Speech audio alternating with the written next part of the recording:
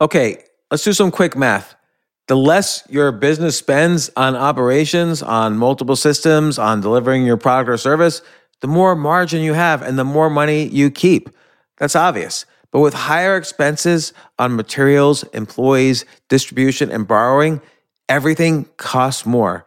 To reduce costs and headaches, smart businesses are graduating to NetSuite by Oracle. Here's the thing. Information is power. Information is money. Literally, the currency of today's world of entrepreneurship is information. And if you could bring all of the information about your business into one dashboard, this is incredibly valuable. NetSuite is the #1 cloud financial system, bringing accounting, financial management, inventory, HR into one platform and one source of the truth about your business. With NetSuite, you reduce IT costs because NetSuite lives in the cloud with no hardware required, access from anywhere. You cut the cost of maintaining multiple systems because you've got one unified business management suite. And you're improving efficiency by bringing all of your major business processes into one platform, slashing manual tasks and errors. This is so valuable. You just hit a button and you can see all the information about your business instead of having to call 5 different departments and get all these emails and put it all together and make sense of it. Over 37,000 companies have already made the move. So do the math, see how you'll profit with NetSuite. Backed by popular demand, NetSuite has extended its one-of-a-kind flexible financing program for a few more weeks. Head to netsuite.com/James. netsuite.com/James. netsuite.com/James.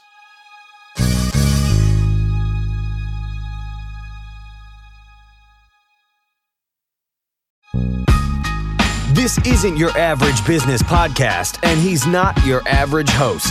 This is the James Altucher Show on the Choose Yourself Network. Today on the James Altucher Show. I've seen you perform a lot, and I've always thought each one was hilarious. I've never seen you bomb. The very first time, I thought you were all crowd work, and it was all hilarious. Now I know there's a lot more structure in it, that you have the spine, the crowd works around it. Right. Think of it as you're painting a picture, and you have a palette of different colors, right? But those palettes, type of jokes, double entendre, lists, misdirection. But it's also tone is another set of colors. Characters is another set of colors. Crowd work is another set. So there's people who understand comedy on a technical level, and there's people who are just funny individuals. You have to be so equipped with all these micro skills and know which micro skills you got to go to at the moment when and it has to happen instantaneously. So how do you learn that?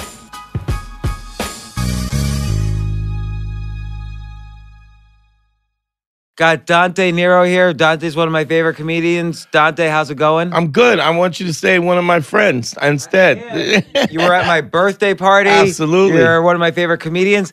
I'm going to tell you something that you don't know, actually, about you. Okay. So Bill's in the audience here. By the way, we have a new podcast studio. We have an audience. If somebody wants to come and sit in the audience, let me know and whatever. But Bill's sitting in the audience. Bill and I wrote a script for a pilot TV show, which we haven't really showed around yet. And you are actually a character. We even named the character Dante. Thank you. And we take dialogue from your actual act and put it in the script. It's hilarious. I'll show you at some point, or the script disappears. But welcome to the show. Yeah, man, thanks for having me, man. You've been a comedian for 17 or 18 years. Going on 18. 17, going on 18. One of the first times we met, you gave me advice. This was 6 months ago or so, or more than that. You gave me advice because I was about to go up on stage and I was feeling a little nervous. And you said, don't forget, even if you've just been doing this for 2 years or a year or however long, right, you know 1,000 times more than everyone else in that audience. Absolutely. They don't have a right to tell you what's good stand-up comedy or not. You know what's good stand-up comedy compared to the audience. Absolutely. And that gave me a lot of confidence, and I really have felt a lot of confidence since then every time I go on stage. I'm glad, man. I'm glad I could do that. I mean, that's kind of what I do in general, is give advice. I think knowledge is a burden, and when you have that burden, when it comes from a righteous place, you have to get it off. It's a weight that you carry, and you should know that because you're with the Bitcoin and all the finances and all your life, you learn things and you need to give it to other people. Yeah, absolutely. And look, I haven't even given your intro enough credit yet. Like, you have a great podcast, the Beige Phillips Show. Yeah. Why do you call it the Beige Phillips Show? Well, it's called the Beige Phillips Show. It's called, now I've changed the name because it's kind of so obscure, but it's called Beige Phillips Presents Man School, hosted by Dante Nero. So, I used to do a radio show with Patrice O'Neal, the great Patrice O'Neal. Unbelievable comedian, Patrice Probably O'Neal. one of the most prolific comics ever. And his last special before he passed away, The Elephant in the Room. Elephant in the Room, amazing. One of some of the most amazing stuff. And him and I, we did a show on Sirius Radio called The Black Phillip Show, which was the ghetto Dr. Phil. So instead of Dr. Phil, it was Black Phillip. That's where it came from. And then when he passed away, I picked up the thing and I was like, okay, I'm gonna call it Beige Phillip because I'm lighter than he is. And it was just kind of an homage to him after he passed away. So why are you lighter than his? Why, is your mom white or no, my mom is she comes from Virginia, the mountains. And they're like descendants of slaves, and she's Monacan Indian, which is a tribe of Sioux, and so my mom is very, very fair. And what was your dad? My dad was from Antigua. Well, my grandfather's from Antigua, and my grandmother is actually Irish and black. She was an orphan in Boston, grew up in an orphanage, so she was very fair as well. Like she was passable white, and we're talking about 1870s. And my dad was born in 1920. Like I was. Wow, your dad was born in 1920. How many brothers? Do you have a lot of brothers and sisters? I got 3 older sisters. So I got a sister that's 68. Is my older sister 67, and I have a sister that's a little older than me by 2 years. So, and tell me some of the things that you've been on. You've done like a million things, so I'll let you do your credits. I've done a movie Fighting. I did Blacklist. I'm in the new Ocean's 8 movie with Anne Hathaway. And oh, you're kidding? I didn't know that. I got a small part in that. I was actually in John Wick, but I got edited out, so you just see me in the first part. I've done Power on Starz Network, Blacklist on NBC. What'd you have the most fun at? Fringe. Blacklist was fun because I got a chance to do lines with James Spader, which was awesome because I'm always was a fan of his, and just so as a comic, I didn't really ever consider myself an actor until I started doing lines with James Spader. I was like, I guess I'm an actor. What do you think is? And I want to get to the beginnings of your career as a comedian and your approach to comedy because I find it to be very fascinating. Right. As I mentioned, you're one of my favorites for a very specific reason. Appreciate that. No problem. And but what do you see as the difference between acting and comedy? Comedy, it's all you. It's you and the audience, and it's instantaneously. The gratification from what artistically you put out is right then. You spit it out and you get it back. Acting, you make certain artistic decisions, and then you leave it to the editors and you'll do 12, 20 takes, and then they kind of decide which version of what you did is viable. So right. You don't have the same control. I always ask a lot of actors who have turned into comedians, or I read interviews of comedians who have turned into actors. Mm-hmm.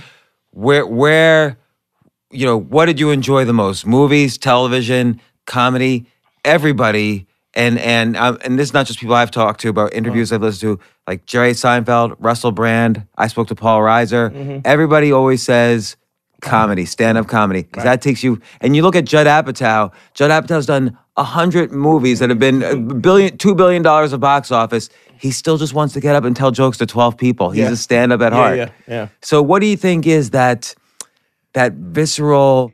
And I'll tell you, the reason why I'm asking this, I've been doing this for a couple of years, but maybe obsessively, a little over a year now, 3 to 6 times a week, which is for me obsessive. And I'm afraid I'm going to be addicted to it for life. You will. You probably will. It's never, because just when you think you got it, you don't have it. something smashes you in the head and you go, oh, I guess I don't have it. And there's always different levels to what you're doing. So I forget the book I read, but there was another book about learning, and that there's different stages of learning in that. So initially when you see, like if you go to open mics, there are people who are incompetent and unconscious and incompetent. So they suck and they don't know that they suck, right? Right. Then there's conscious incompetence. They suck and they know that they suck. They're aware of it. Then there becomes a point where they're competent and competent and unconscious, where they're things is kind of like the zone, like you're in the zone and you're doing everything right, but you don't really realize it because you're so in the moment. Then there becomes the point where you're competent and conscious, like you know what you're doing and you're aware of it, right? So the growth only happens in the two center categories, which would be competent and unconscious, and unconscious and competent. So I wanna kind of break those all down, but I'll repeat something you just said in the beginning, which is that just when you think you have it, you don't. Like there was a period of about 2 months where I felt like I had a good set of jokes. I felt like I was speaking my truth. I was doing great crowd work, great on stage, and I was just kind of doing either well or killing in every single set. And I even remember walking home one day thinking, I'm doing something wrong because I shouldn't be killing every set at this point. I should be bombing at some point. So I'm probably not taking enough risks. And then I started bombing after that. Right. So, well, the growth happens in those two. So the 2N, which is when you suck and you don't know you suck. There's no growth in that because there's no current location, and if you don't know the current location, you can't get to the destination. You need both. And when you're competent and when you're competent and conscious, you know what you do well and you do it, which makes you complacent, where you're not pushing artistically, you're not pushing yourself to the next level. So those are the two stagnant points. It's when you suck and you know you suck, that forces you to push and take risks because you need to be better. And when you're unconscious and competent, because things start to fall into place almost like muscle memory. And as soon as I get comfortable, then I tend to start pushing myself. You know that's the time to take risks. Otherwise, you spend that time in those areas where you're competent and conscious. You don't. There's no growth in that. I see that so much. As a I see a lot of sets out here in Stand Up New York. We're podcasting at Stand Up New York. I own part of the club. Right. So I see a ton of sets. I see so many comedians who have been doing it for so many years, and they've done all the TV late night appearances, but they just do. I've been watching them now for over a year. They do the same jokes every time because that's what they know is their level, and they kind of just cap themselves there. That's what will get them on Colbert or Conan or whatever. Right. And I just never see them change. They'll never get their hour on Netflix. And even if they're changing jokes, a lot of times what they're doing is they're doing stuff in the same context. So what happens is, as much as we as comics manipulate the comics into laughter, the audience manipulates us into a rhythm. So it's Pavlovian. So and by the way, this is not just for comedy. This is for sales. This is for business. This is for relationships. This is for negotiation. That's why comedy is almost like this visceral initial atom of all these other things that we do in life. Well, I say this something I say all the time that reminds me of the connections of different mindsets and different skill sets.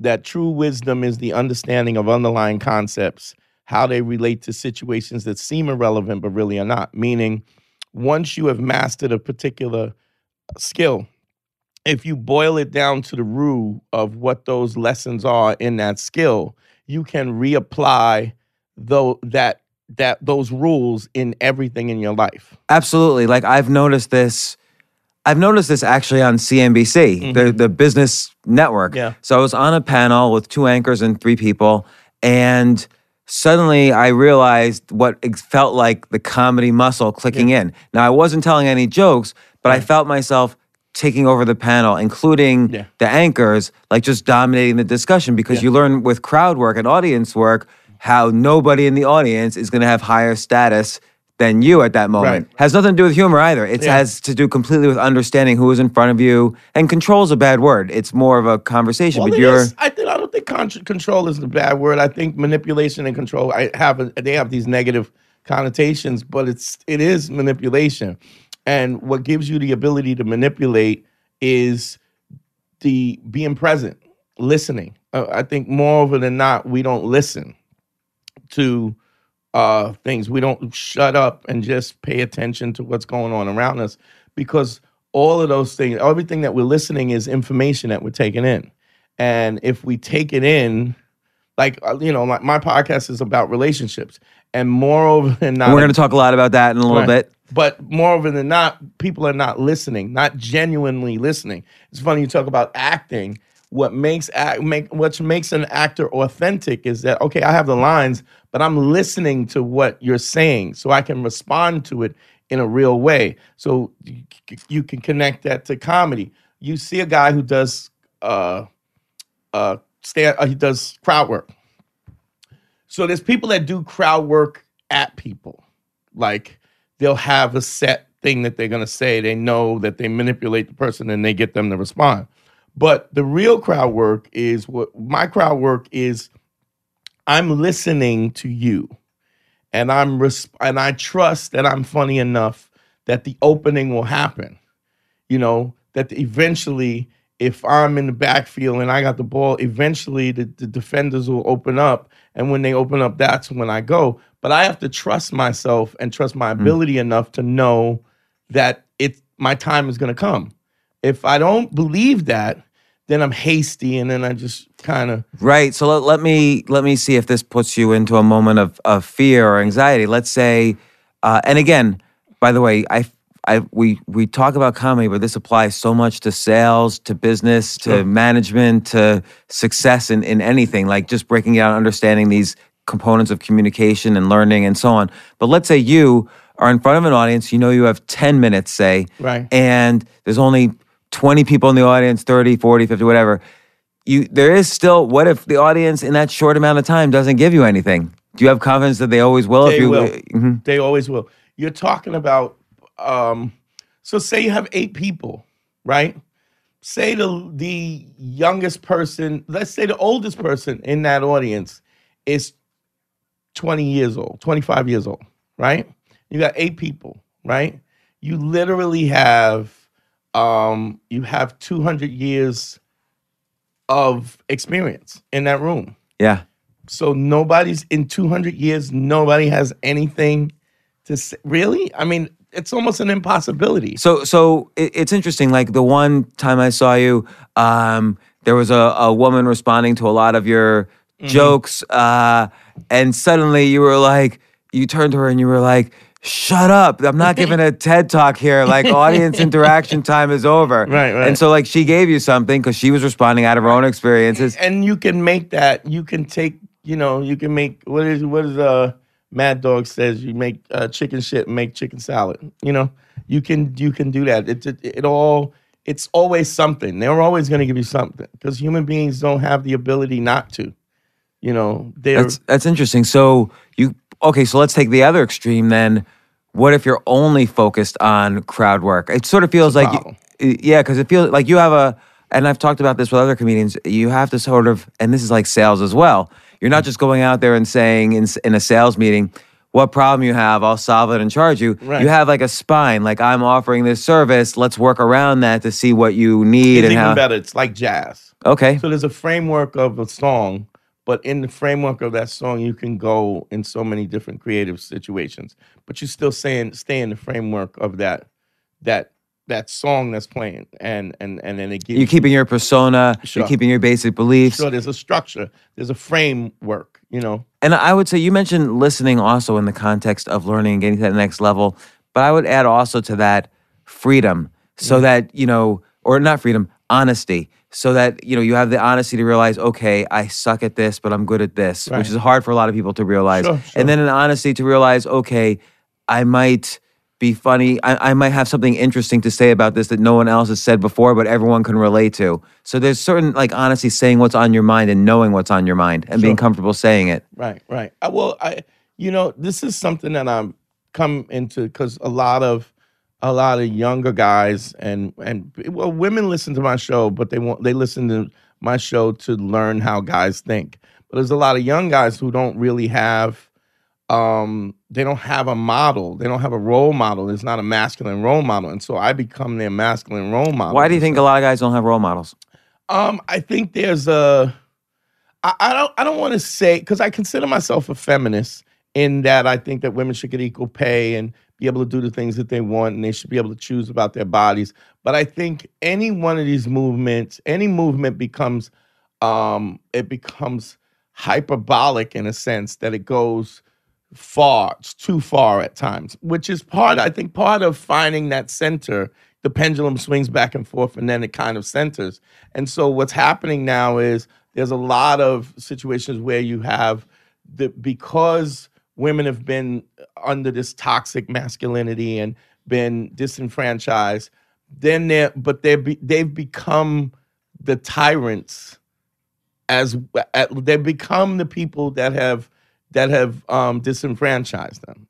So now you have the thing that then went down with Aziz Ansari, where he just went out on a date and he's an awkward dude, and then she goes, that becomes the Me Too thing because she had a horrible date with him, but she blew him twice. And so how is this that negates the Harvey Weinstein, that toxic masculinity where somebody is actually taking advantage of you. You just want to jump on that bandwagon. You can't, you have to be, so what we're talking about is credibility and righteousness. Right. So just on the Aziz thing, it's interesting because regardless of where someone stands on this, there's been a lot of discussion around it. Right. Whereas and I think the difference with Harvey Weinstein is, again, there's really been no discussion. Right. He molested and possibly raped. Who knows? I don't know. But he's a bad guy. Whereas Aziz, some people say he's bad, he's awful. Some people say that was just a bad date. But there's at least discussion. Right. But I think the mistake would be to say Aziz is the same as Harvey Weinstein. Right. But I think you still have to have the discussion about Harvey Weinstein. So nobody's denying the fact that this guy was a piece of garbage, but is every one of his situations the same? Are they all these kind of situations? And I know I get a lot of flack for this, but it's just the truth. There are definitely women who have put themselves in that position knowing that this was a deal. That I'm basically giving my sexual resources for a deal in the movie industry. And they were totally aware of that. And I don't know who that was or who it wasn't. I can't, I don't know the story, but I'm saying there's an array of different levels of this kind of bad behavior. Right, but even then, let's say the problem, let's say there are cases like that. The problem is that Harvey Weinstein assumed he can always make a deal. Right. And in some cases, he couldn't, but he thought he could, and then went over the line. Whereas Aziz... He's the dude who went out on a date. In my mind, he's the dude who went out on a date. And not only that, but when the girl said, I thought this was inappropriate, the first thing he did was apologize. So there's for us to think that in order for things to move forward, you're always going to have imperfect allies, but we are all imperfect. That's interesting. So in order to move forward, what do you mean by imperfect allies? Okay, so you might have somebody that might have done something inappropriate. So like Morgan Spurlock, the Super Size Me dude. Nobody accused him. He came forward and said, I had done these things and da. But then that should have been something where we go, okay, this guy is moving forward to change. Look, as a kid, we would say if somebody did something, we would go, oh, that's gay. And now I don't say that. And I don't say the word faggot and stuff like that during my set because it's inappropriate. But there was a time when I said that. That was, if you look at Eddie Murphy's Raw, he just rips the gay community. But we learn what's better, and we try as we learn more, we are expected to do better. And if we do that, what else could you ask for? Are we really asking people to be perfect? Because nobody's perfect. And so you got to have that discussion in order to find where the line is or where the line isn't. So let's. I want to. How did you? I want to roll back to how did you get into comedy in the first place? So I went to college at SUNY New Paltz, and I was in a fraternity. I was in a Omega Psi Phi fraternity, a pleasure fraternity, and I was in a kind of a shitty relationship. Kind of with an abusive chick, not physically abusive, just emotionally abusive. I was going to say physically, you're a big guy. I'm sure you can handle it. But it was an emotionally abusive, and I realize now that she kind of came from an emotionally and a physically abusive background, and so this is kind of how she communicated. And I pledged the fraternity, and somebody was doing. I always worked out and stuff, and somebody was doing male review strip show for Toys for Tots, and each Greek fraternity was being represented. And a strip show for a toy charity. Yeah, right, exactly. So there was a guy who they had from my fraternity. He backed out last minute. Somebody called me, and I was like, yeah, I'm in, because I'm always kind of down. And I did that, and I started my whole career in male stripping. Right, so I started male stripping, and then when I left school, I actually had a group, and I did, that's what I did for 10 years. And then I've always was somebody I was always fascinated by comedy. I was always a guy who snuck home from school. Wait. You were a stripper for 10 years. For 10 years. Yeah. And just out of curiosity on the economics of that, what would you make per night? If I did a private show, I make anywhere from $150 to $250 per show. What, like a private show? You're at the club and some guy says, "Let's go to the back room" or something, or some girl. If you had a bachelorette party, and I went and did the bachelor party, it would go anywhere from $125 to $250 plus tips. Plus tips. And was it mostly women? It was women. Okay. Women. And so I was doing that, and so on a weekend, I would do anywhere from 10 to 15 shows on a weekend, right? Which is pretty good money in 1989, 1990, Yeah. I was a young kid just running around making it. Plus, you made tips. Anywhere from $50 all the way up to $200, and you can make as much in tips as you did in and then they had these huge shows that were going on all over New York and up and down the East Coast, like 500, 800 women at a time, and then you would go to those shows and you would perform, and then you would hand out your business card, and that would drum up business. Let's stop to take a quick break. We'll be right back.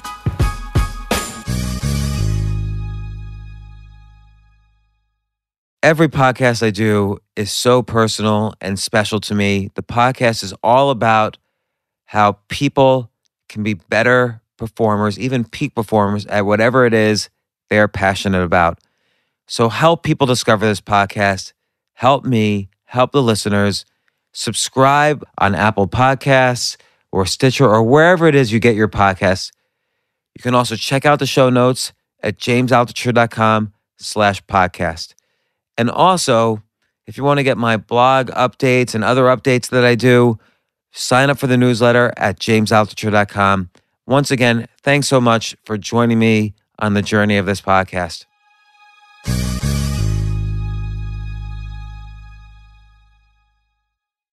Do you ever feel like because you're stripping in front of 500 women who are presumably enjoying it because they're paying you and giving you their cards afterwards, you're probably getting so much confidence with your clothes off Did you ever have less confidence with your clothes on, just trying to meet a girl at a party, and then when your clothes are off? Well, I knew guys that if they were at a party and it wasn't in the perspective of stripping, if they weren't picking up a girl at the show, because that's your leverage, that's your framing, where it frames your value, they just had no game. But we talk all the time and I'm very philosophical about it, but I was learning lessons from the things that were happening, so understanding what those cosmic and universal laws underneath that make you successful. And so I didn't really have that problem. And I was always kind of building a personality where a lot of guys just got laid because they were stripping. And if they didn't, if they weren't stripping, if it wasn't a strip venue, they didn't know how to approach. They didn't have the confidence. Yeah, but like we said, everything is relevant. So if you understand the dynamics, you can just reapply the dynamics in any social situation. So like what you're really saying is basically, let's say you're in a new social situation where the highest status is not placed on the Being best naked. stripper. Yeah. You figure out where the status is being placed, and you not necessarily fake your way into that, but you figure out what parts of you could claim that status. Right, yeah. Well, yeah. And I think what I've come as I've gotten older, my conclusion is authenticity, integrity, authenticity, and empathy are the three things that supersede everything else. What's the difference between integrity and authenticity? That I am who I am. And I say who I am, and I am who I am, and I act in that manner as I make these declarations about who I am. Integrity is that I keep my word, that I'm truthful and I'm honest. And I guess it's connected, but I think there's a little slight connotation, different content. And the empathy is to understand how other people feel, how in a certain social situation, this is what this person is going through, which doesn't necessarily, it doesn't negate their wrongdoing, but understanding it helps you understand and helps you grow as a person to have that empathy because you're living their life through their eyes. And so you do this for 10 years, and obviously now you have huge experience as a performer on stage. Yeah.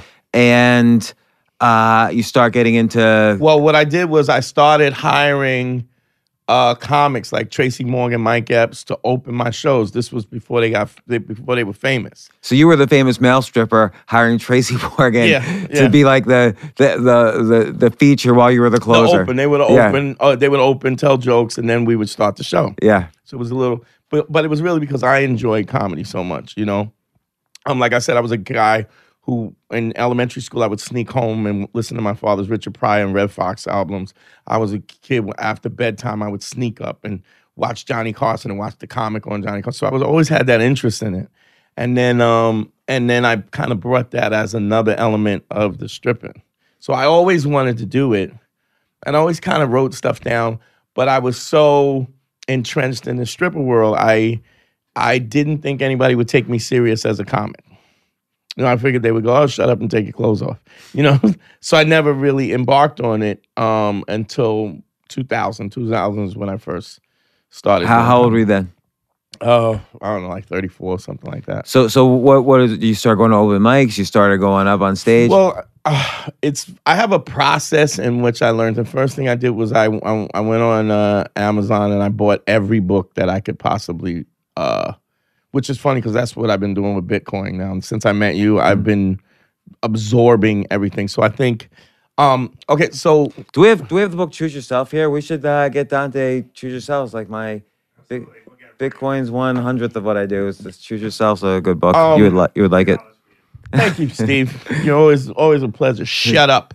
I'm trying to... I was going to say something.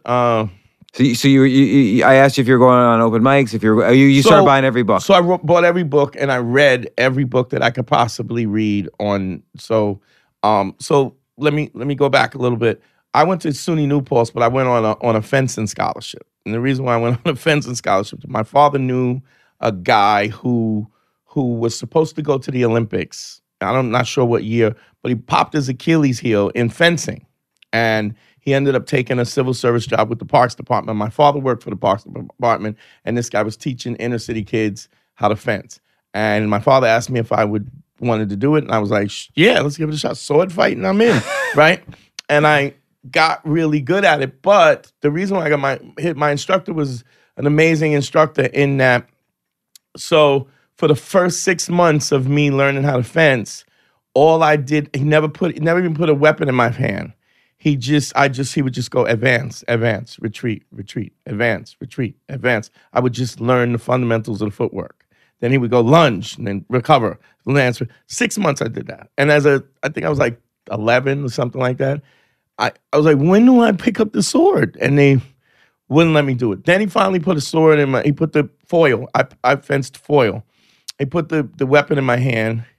And then I was like, okay, now and he was like, no, extend, recover, extend. And so from my fencing, my fencing history, I learned that having strong fundamentals is everything. So learning what the different micro skills were. Right. So for instance, with fencing, it was like, how do you advance and move back? That's one skill. Right. Footwork is important. And then when you had the sword or the foil, how you extend and retreat and parry and stuff like that. So there's all these micro skills that are independent of each other that you have to learn. And it's the same thing in many skills. But if you learn those in excess where you have that muscle memory, when you put them together, it's much easier to integrate them. There's still a learning curve even to integrating them, because as soon as you start walking and first it's in your head, right? As opposed to but you have that muscle memory because your fundamentals are so strong. And so that was a lesson that I learned very early on. And so my patience, I realized that I was very impatient at that time. But once I started actually fencing, I was better than guys who were many years ahead of me because my fundamentals were so strong. And I ended up getting a scholarship. I got a partial scholarship to SUNY New Paltz for fencing. That's great. So, with comedy, what did you see? You started buying a lot of books, but what did you see as the initial micro skills you needed to learn? So first, fundamentally, there's different kinds of jokes. Double entendres, misdirections, lists, they're all different kinds of jokes that you learn. And then when you learn all of those jokes, it teaches you the fundamentals of comedy writing, how to write a joke, this, that.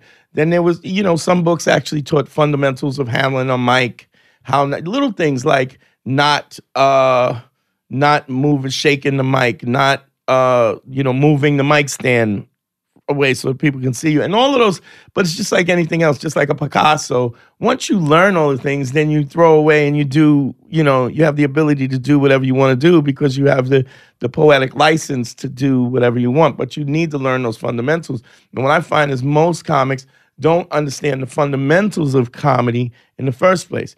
And they'll constantly be doing new bits.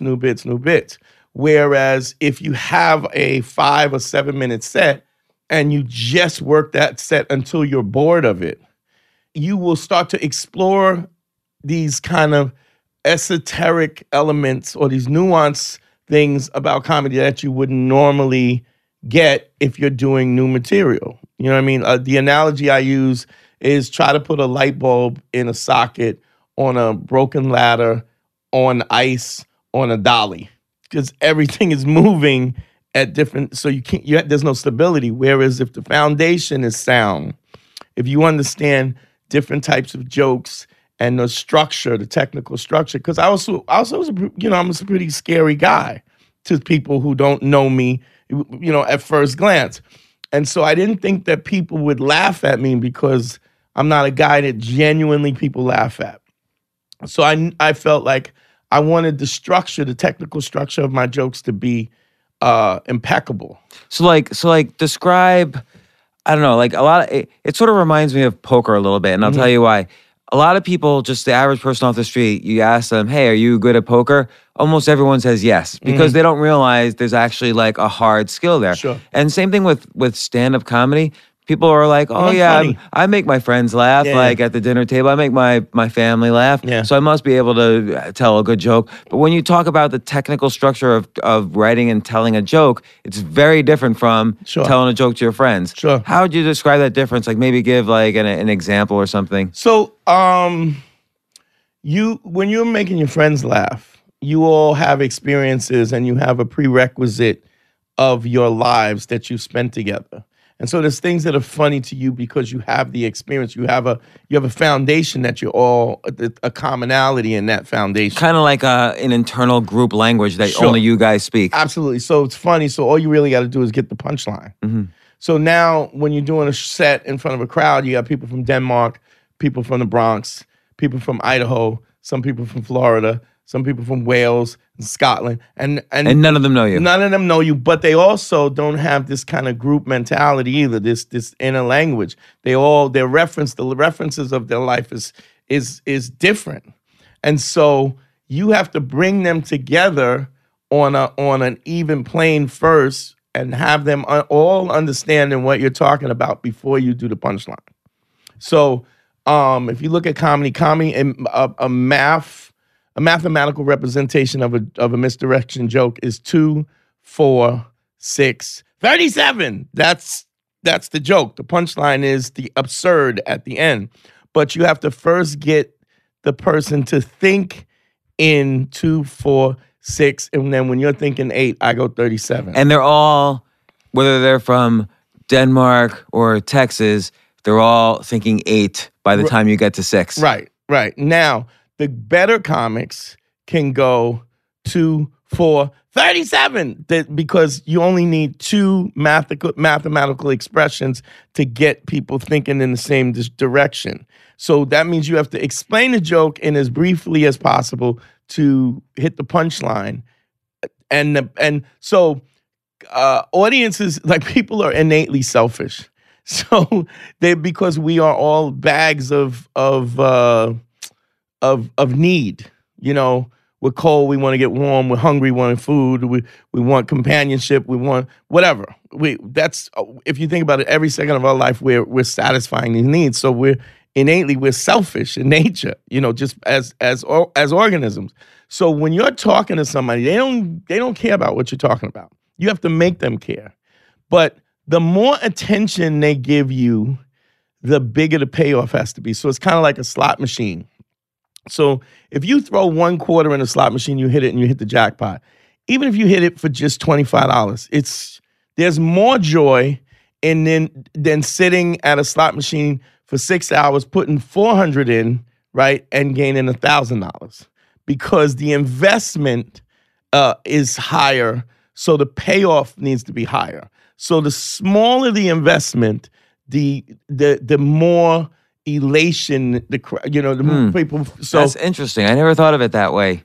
So what's a case where you learned early on, okay, here's a joke, and people are laughing, but not as much, but then you trimmed some of the words and you got higher laughs? Well, I kind of, before I started doing it, I had an understanding of this. Mm-hmm. So I'll tell you my first joke ever. My first joke was... For a crowd. For my first joke, my first 2 jokes was this.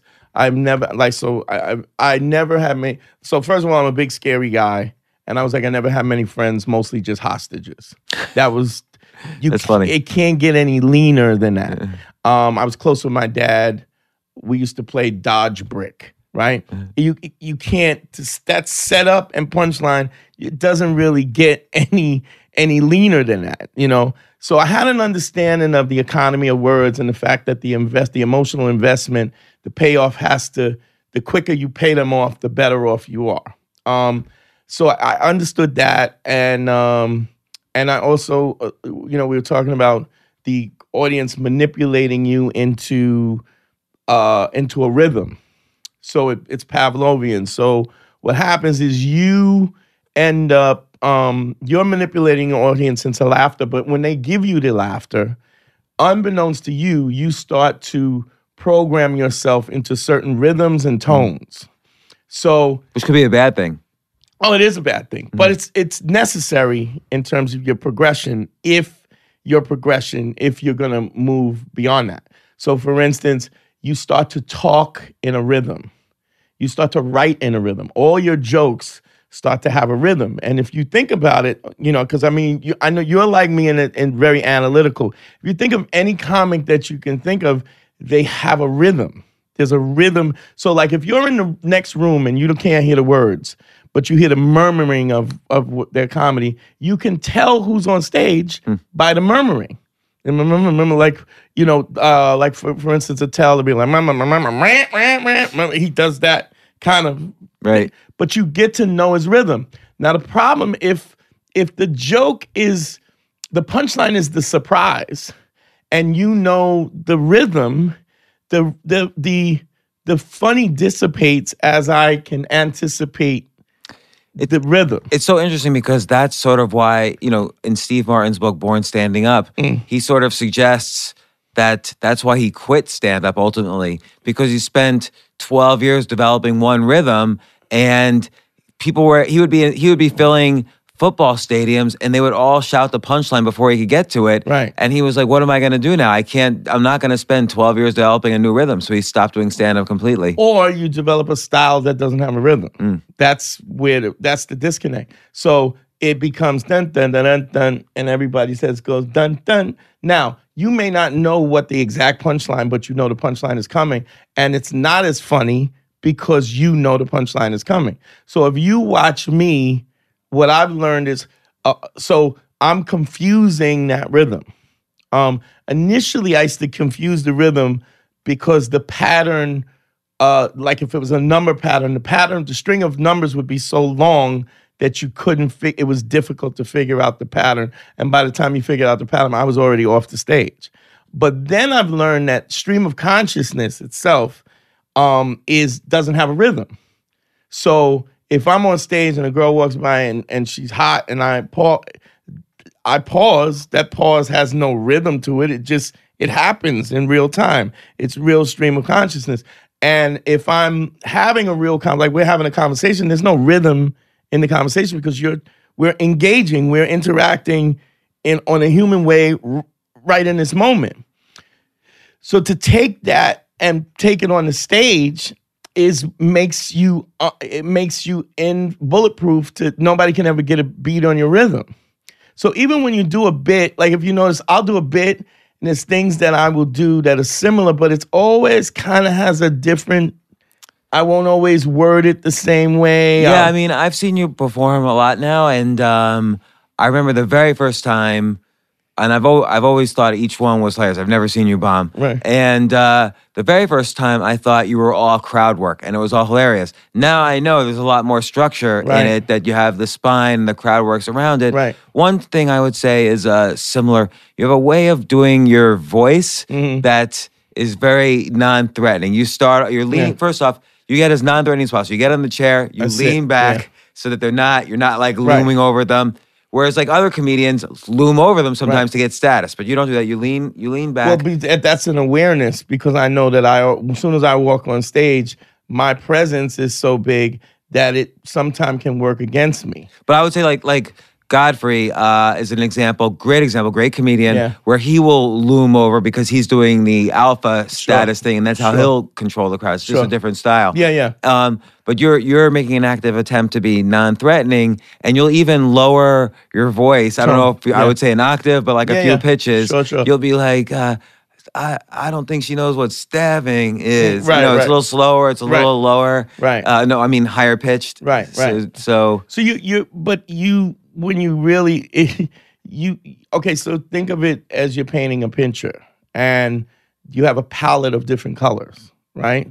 But those palettes, not colors, it's type of jokes, double entendre, lists, misdirection. But it's also tone is another set of colors. Characters is another set of colors.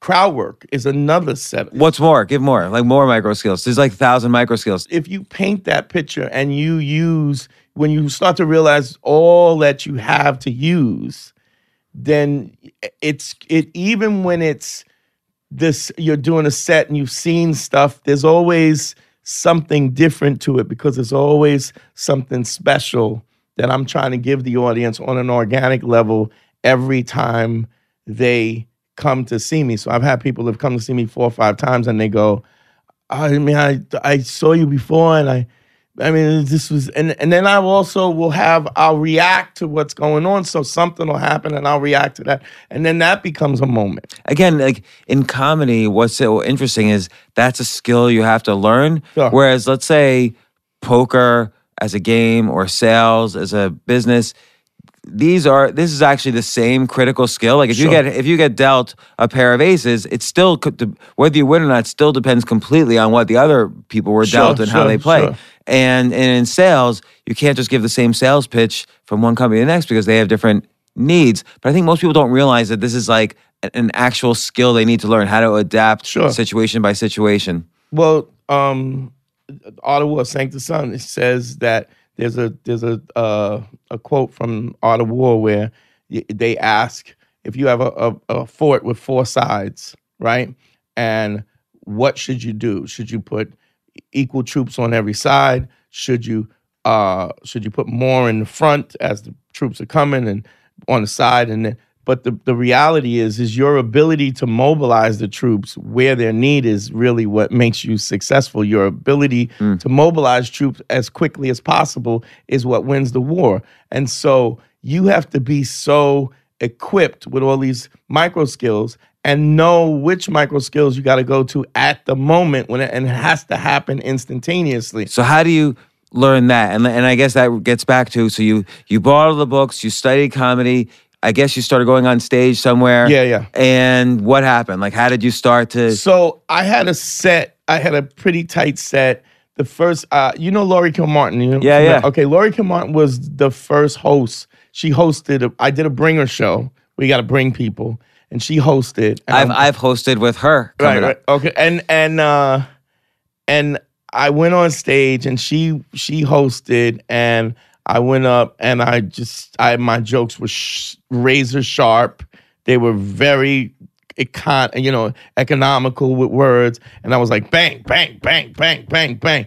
And she was like, wow, how long you been doing? I was like, this is my first show. And she was like, what? Like, how? Like, it's so tight. But it wasn't tight because I was extraordinary. I had put the work in and I had done all the technical work first.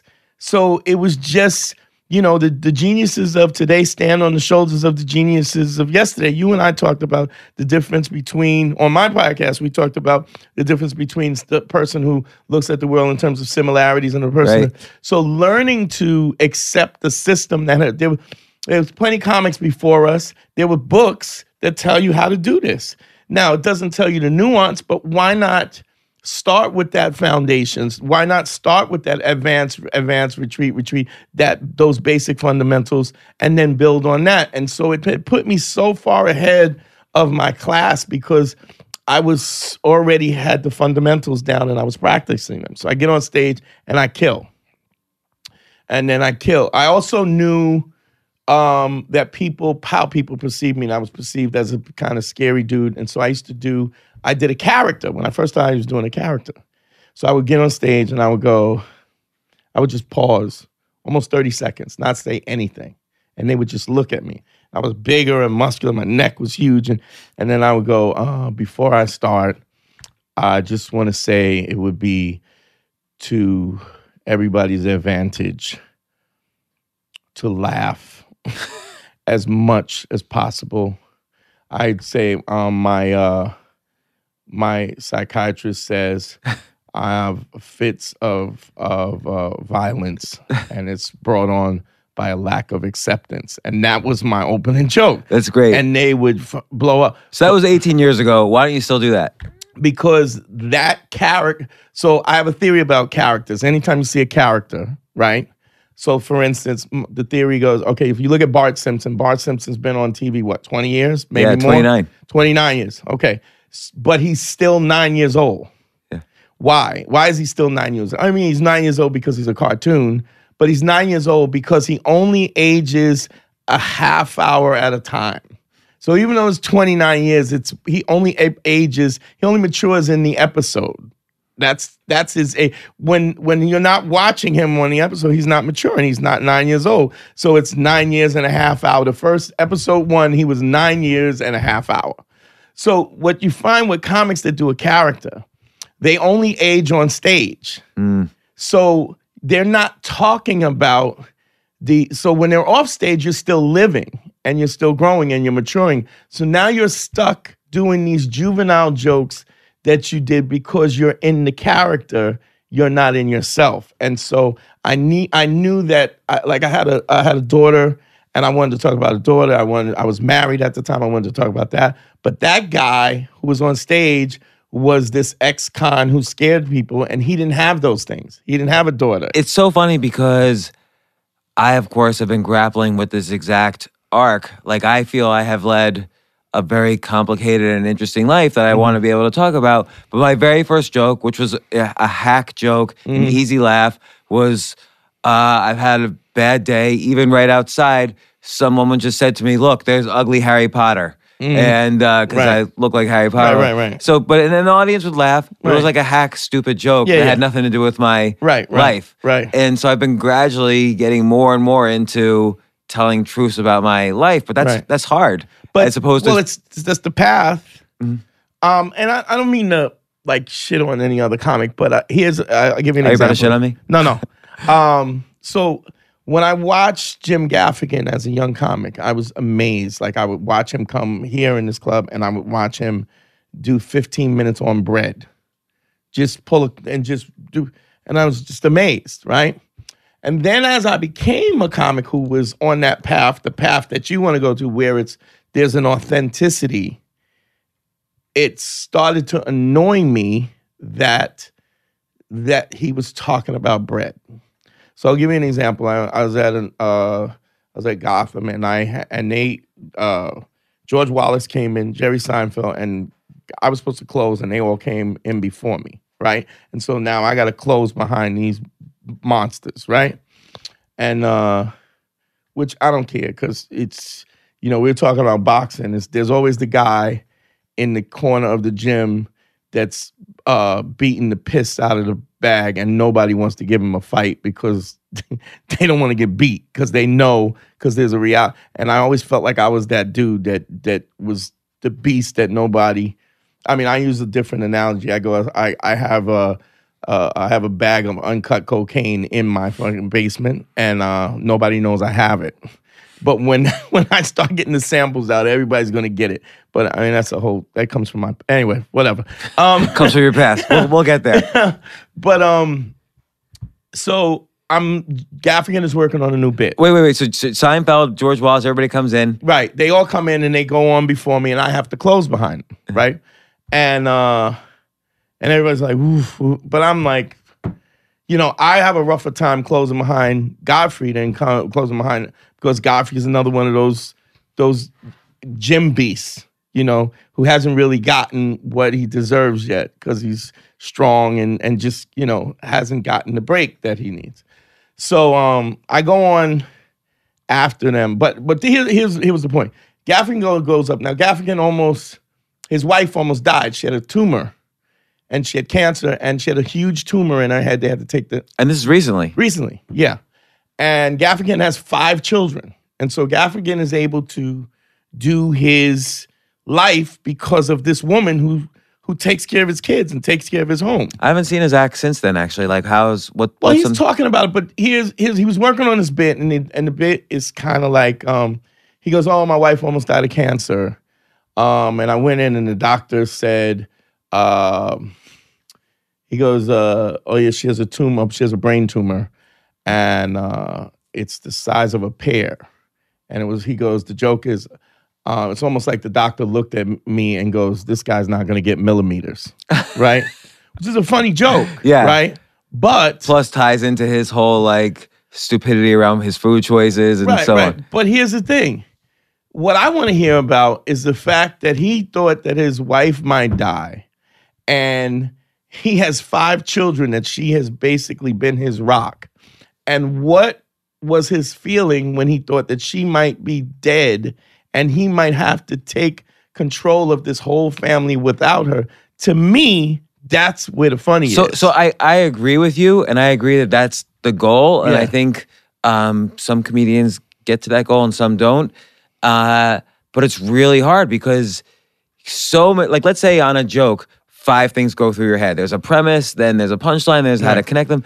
But like on something like that, 1,000 things are going through his head and he has to kind of tie them together and figure out how to make this sad thing funny, or this thing that's been complicated in his life, how to make it 3 words and funny. Right. That's Yeah, but so hard. we're also talking about somebody who's been doing it over 20 years. Yeah, so you're saying he should have been able to go in that direction. He definitely has the skill set to do that. So like, so what's the worst thing that's happened to you in the past 18 years that you then right away, as fast as possible, turned it into a joke? I almost died last year. Okay, so what happened?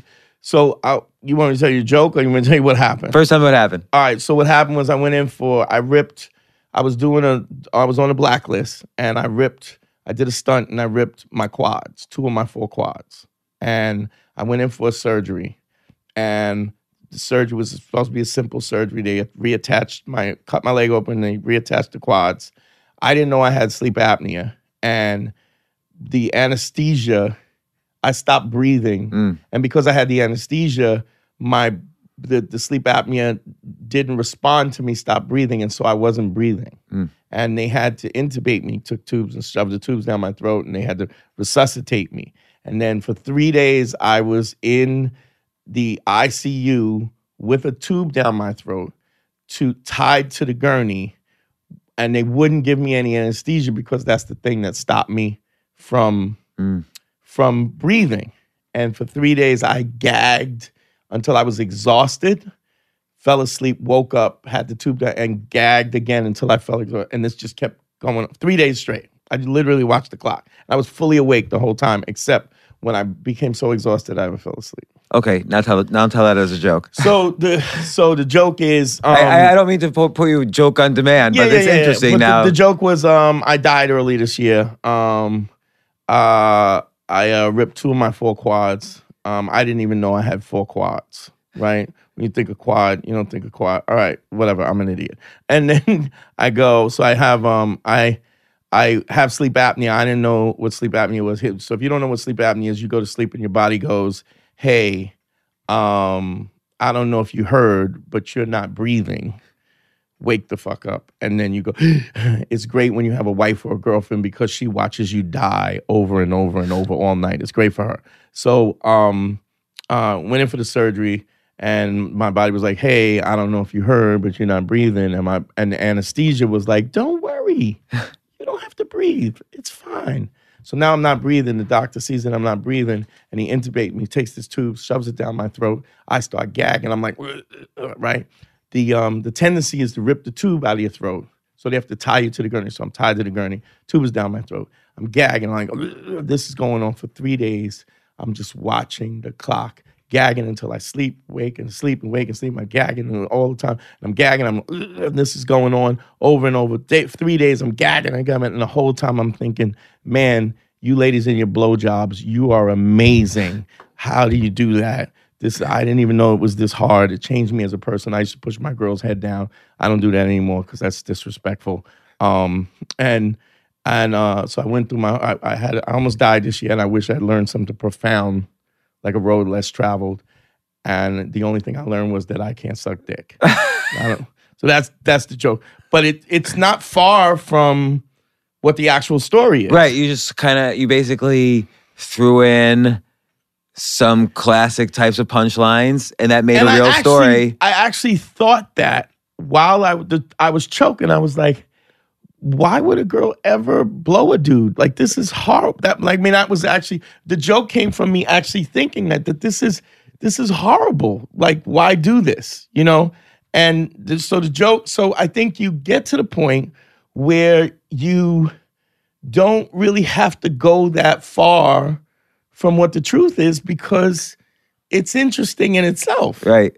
But when you're a comic and you're trying to figure out, you want to be funny, you think that you have to add all this other stuff, classic punchlines and lists and the rule of 3 and K sounds and all these things that you learn. But you learn that it's the human condition is universal. Even people in Sweden and Denmark and the Bronx, everybody is still human beings. That's the human condition. And if you just learn to say it the way it happened and you're authentic and truthful, people will laugh at it. because they get it. Like when I'm telling the story about how I'm choking, and you could see the pain. But also, you're doing as opposed to when you're just describing what happened to you. When you're describing it as a joke, you're doing a little bit of an act out, sure, right? Like you're doing the gagging because I'm sound, sucking you in. I want you to feel what I was feeling in that moment. Right. So the act out is to pull you in. But if you think about it, the story that it ain't really that far off. No. From what the story really was, So now you're on stage a year, 2 years. When do you start feeling like, okay, hey, this is happening for me? As far as what, industry wise, or yeah, just industry wise, or your confidence as a comic, it's or still not happening for me. But it has. I mean, you've been in a lot of you've been all over the place. You've performed all around. You've been in shows. When did you start feeling the confidence as a comic? When did you start kind of consistently just like destroying the room? Like I've seen you destroy the room, like everyone's just belly laughing. Well, which by the way, not every comic does. Even the best comics out there, they don't get the belly laughs that you get, which is also an interesting thing too. I want to talk about. Yeah. Well, I always did that. Like even when I was doing the character, because I had a real sense of who I was as a person, and I knew how people perceived me. So if you know how people perceive it, so the minute I walk on stage, people make assumptions about me.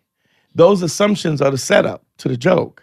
So sometimes I don't even have to set the joke up. I just got to say the punchline.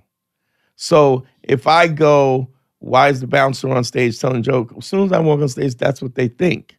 So me understanding how they perceive me is the setup, because I'm almost reading their mind, which is a scary thing because you don't always want to know what people think of you. I mean, what if they don't think good things about you? In a lot of cases, people don't think good. So you got to have the confidence to understand what they think about you and be okay with that, which is kind of the self-exploration. I mean, that's why I think comedy is such a special thing, because you don't really get funny until you know what people think of you, and looking in that mirror is a scary thing sometimes. But let's take Jim Gaffigan. It's such a great example because he does fill Madison Square Garden. Sure. His shows do great.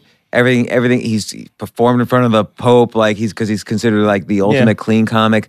And let's take the bread situation. He tells 15 minutes of jokes about bread. It's because part of how he sees people perceive him as somebody who eats a lot and eats unhealthy. Right. And also, he looks like the classic cliche of a white bread kind of human. Sure. So he can relate that to the word bread. Sure. And then that's how he thinks, that's how he feels he's being authentic as opposed to going deeper. But maybe he's afraid, or I shouldn't say that. He absolutely is afraid. I mean, I wouldn't, I don't know that he's never told me that, but that's always why somebody doesn't dig deeper.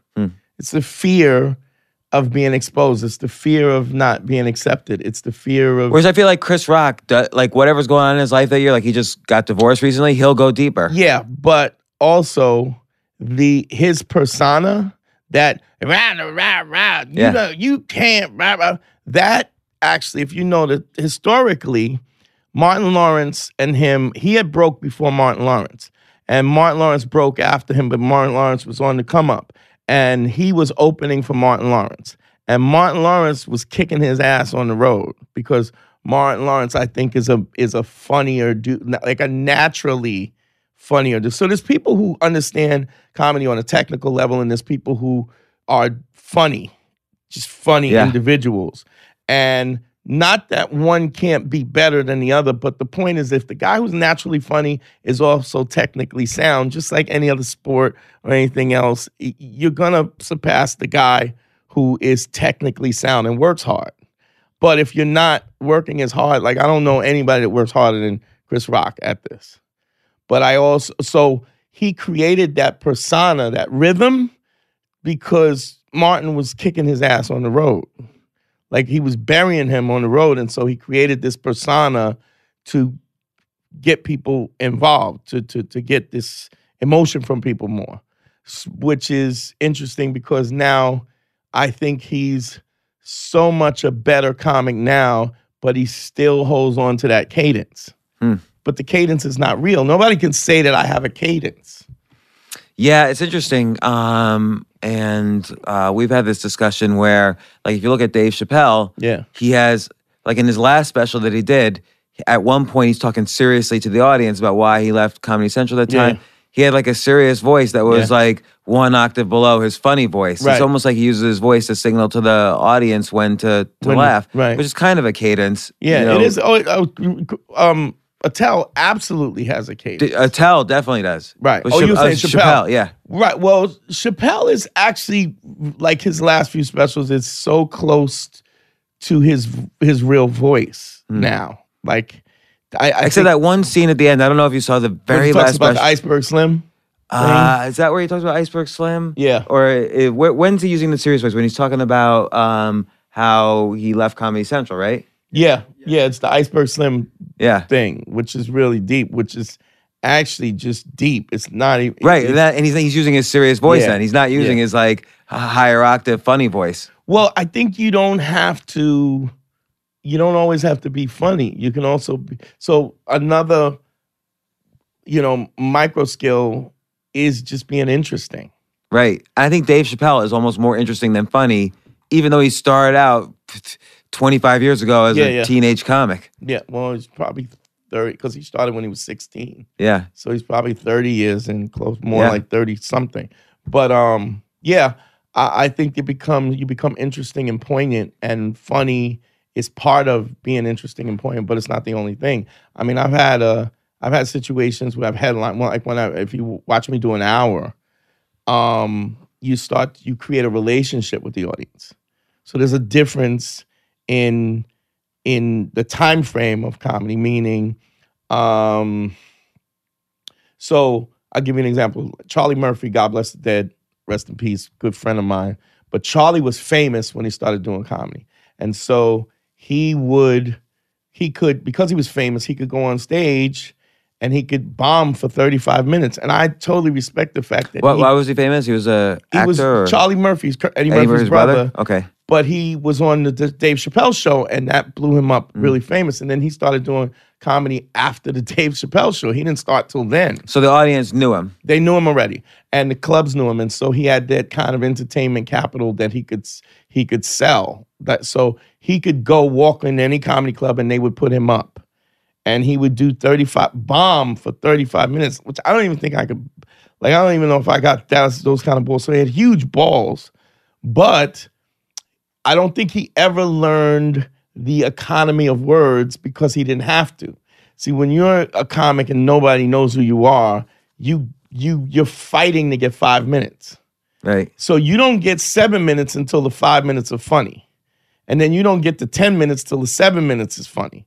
Then you don't get 12 minutes till the 10 is funny, and so on and so forth. So you learn the economy of words because you're not famous. Whereas when you're famous, you can go on stage and bomb for 35 minutes, right? And it's fine because your fame allows you to do that, I guess I've seen Seinfeld or maybe Judd Apatow talk about this. Like, even Seinfeld says his fame really only buys him 30 seconds or a minute, but maybe that's not true. Maybe he's just saying that to kind of... There's a definite... I look, in New York, absolutely, because New York is skeptical, but there's still this guy's famous. Yeah.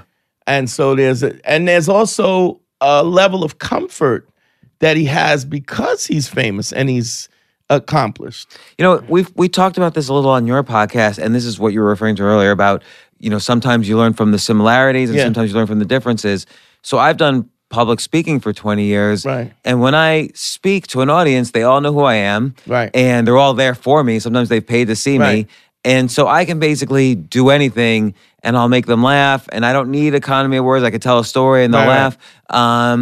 And then I've always been trying to figure out, since starting the comedy, how to take that magic that I feel I do in public speaking and bring it into comedy. Right. But it's very hard because the know audience you. doesn't know me. Right. So I have to spend some time getting them to know me. And then I don't know how to take those things that make them laugh in public speaking. I don't know how to, I've been doing them so long in public speaking. I don't know how to trim the fat on them in comedy. Right. And so, but I look at the similarities though. I've been a communicator for more than 10,000 hours, right, but not a comedian for those 10,000 hours. Well, it's a different objective. There's a different objective. So Although both are forms of communication. Though. Right, but the objective. So when you do stand-up, you're looking for laughs every 7 to 11 seconds. That's when you talk about that belly laugh. That's what that is. It's bang, bang, bang, bang, bang, bang. And even when you're telling a story that's a little more extensive, you're still expected to make them laugh as you're getting to the point. Like let's take I don't know how much you've listened to Gary Goldman's stuff. Yeah. But he'll tell like a 5-minute story, but still it's every 15 seconds. There's a 11 to 15 seconds. He goes when he does that. That thing about the abbreviations. Yeah. And he goes, "Oh, Dottie." Yeah. You're so like little things like that get you to the point. So you're not. So the person is not going, "Oh, I've been listening to this him droll on for the last 2 minutes for a punchline. This punchline better be great." But he's giving you punchlines. He's paying off. Right. He's paying you off the whole time. And so that's what's in. And I think that is, we talk about being in the context of being present, being authentic, having credibility, having empathy to know what the crowd is, what they're thinking. Like you're reading the room. You're so far ahead of them. So when I get on stage, I can pretty much look at somebody and go, okay, I get it. So I've had where I've had killing the whole room, and then there's one woman who is just staring at me, right? And I could feel that, and I'll go, audience, let me show you what the face of hatred looks like. You see this lady? She hates my guts, right? And I'll point her out, and now she has she has the focus of the whole audience, which is uncomfortable for her. But she was making me uncomfortable because okay, we're both going to be uncomfortable now. And it also puts the audience on alert that you might call on them. So they're going to stand up a little taller and laugh a little more because they don't want you to call on them. That's a technique that I do. I shoot a hostage when I walk on stage. So like, I don't go, everybody get down. I go, pow, everybody get down. And they're looking at the dead body and they're going, I guess we better get down, All right, what's a way to just shoot a hostage randomly? I will. I have to go up tonight, so I will make fun of somebody first thing I do when I walk on stage. Fearlessly. I go, look at this guy, boom, and I will sacrifice him, especially if the audience, so if you have comics who are younger comics who are not really, killing. Right. The audience, so here's the dynamic. They start to feel confident that they cannot laugh, that they're judging. Oh, let's judge. Let's see. Then bring me another comic. Right. What's the next? So when I walk on stage, they think they're going to judge me. I go, pow, I shoot a hostage, and they go, oh, wait, what? We were in charge. No, we're not in charge. No, I think that's a critical micro skill is taking... Not only being likable quickly, but taking control very quickly. Yeah. So what's a way? But shooting hostage might make you unlikable if the audience might go, oh, he just killed that guy. It's got to be initially. So okay, I give you. Here's another example. When I was a kid, I was a pretty wild kid. Like I used to fight in the street and stuff. Really, you? 5 different. Yeah, really, right? On 5 different occasions, I fought guys who pulled guns on me. About 4 or 5 different occasions, right? Now, here's the dynamic of a guy who pulls a gun on you. And he goes, aha, now I got you. Now, if he's close enough to me, right, I would step in the range of the gun, step closer to him in the range, and now the gun is on the outside of my body. So in order for him to shoot me, he would have to bring it back, but I'm holding the gun out of the range. Now, what is the mentality of him when he feels that he has the drop on me? I step in and then grab the gun. What is the aha goes to, oh shit. The advantage that I don't have anymore.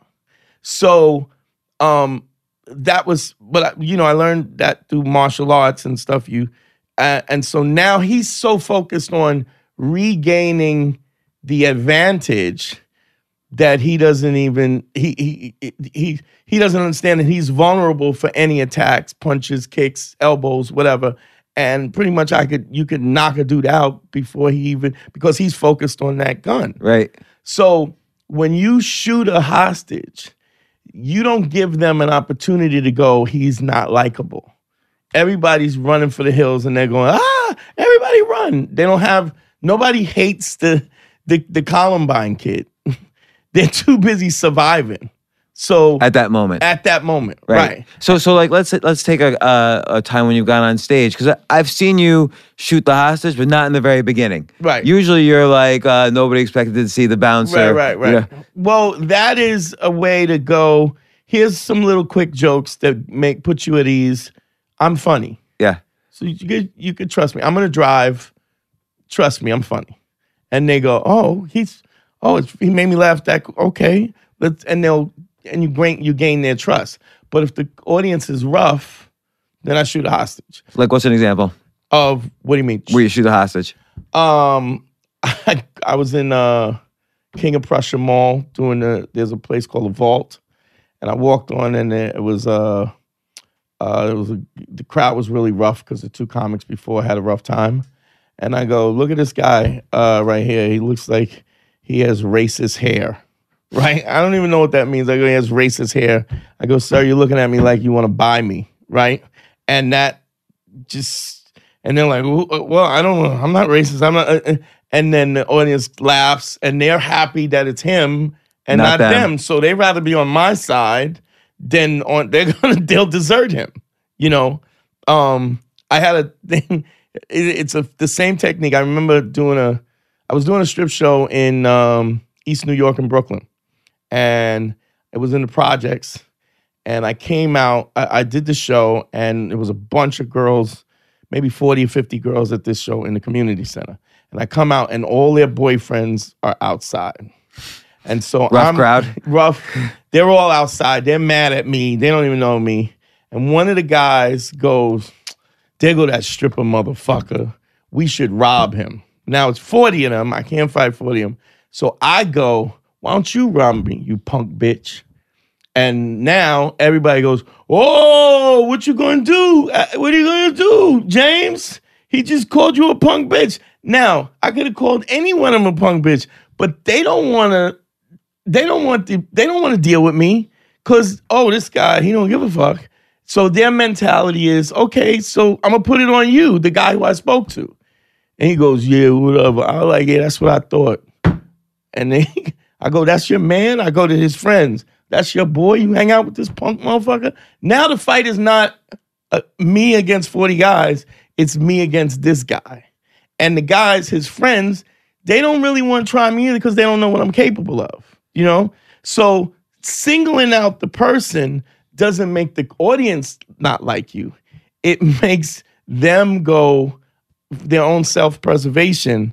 Right. I don't want to be fucked with. So let him take him, you know. They'll sacrifice him. There's probably a line though, like for instance, it's hard. You probably wouldn't shoot to kill a hostage who's a woman or a young girl. I'll do that too. It depends, but she has to have been so annoying throughout the show that the minute I tell her to shut up, everybody goes, yeah.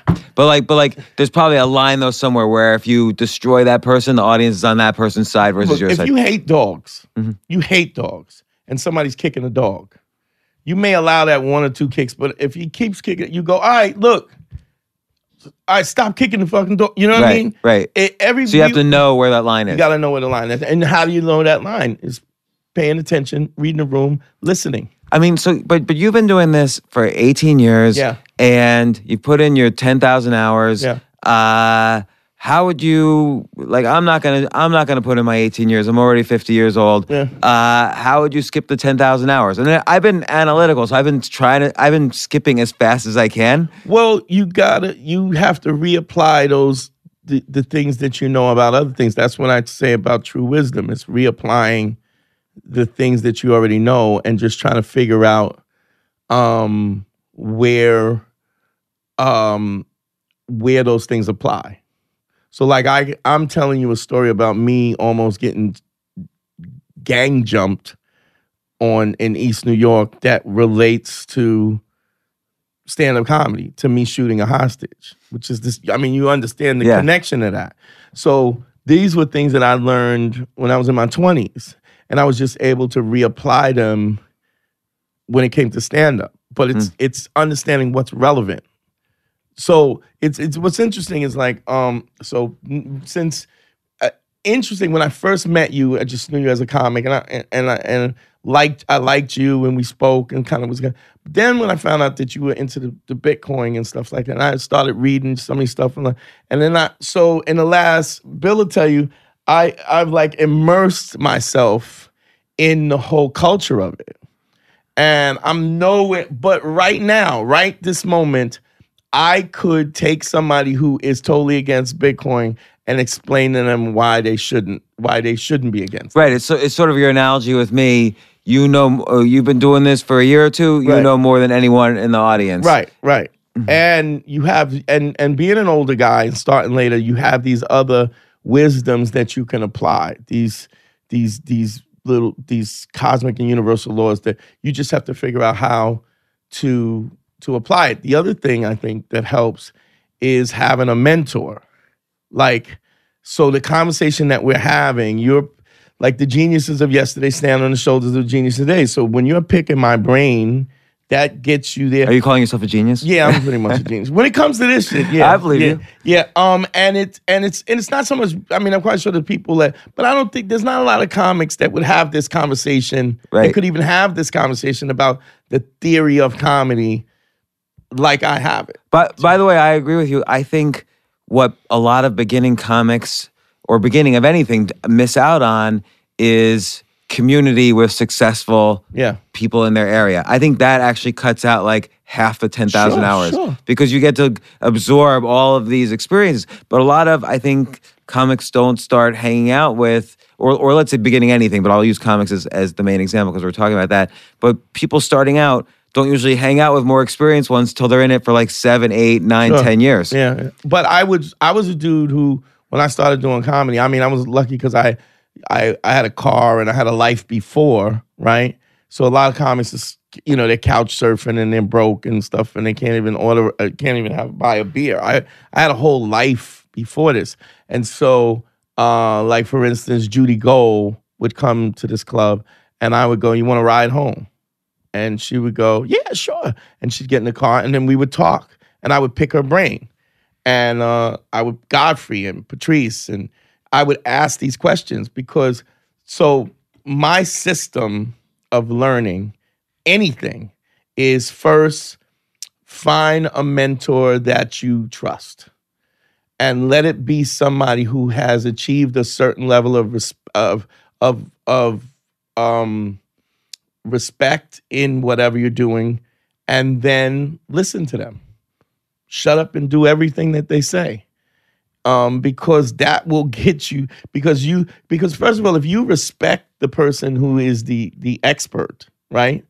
They respect the fact that you're interested in what they do, that you respect what they do and you're interested in it. And so you can always get a mentor just by being polite and being genuinely interested. And it's kind of like you did that in the very beginning when you bought books, which is like a virtual mentor, right. As you're reading about everybody. Then you watched a lot.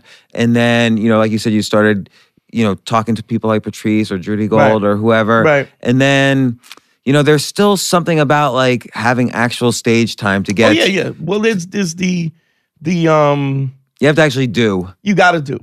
You can't just buy new Nikes and a headband and expect to be a ball player. You need to get out and work it out. But I think that you can skip a lot of it by by having a mentor and listening to what your mentor is. And I think that works in learning anything. Yeah, I agree. My sister is my older sister. She's a bitch, but she's really kind of an awful person, and. But she's educated, but she's dumb. Like, I don't know if so she told my nephew, well, everybody has to make their own mistakes. And that's not true. I mean, yeah, in a real sense, but no, you don't have to, if everybody had to make their own mistakes, you wouldn't. We'd all think the world was flat to start with. Right, you wouldn't, well, how about this? Nobody invents algebra. You learn algebra from somebody who knows algebra.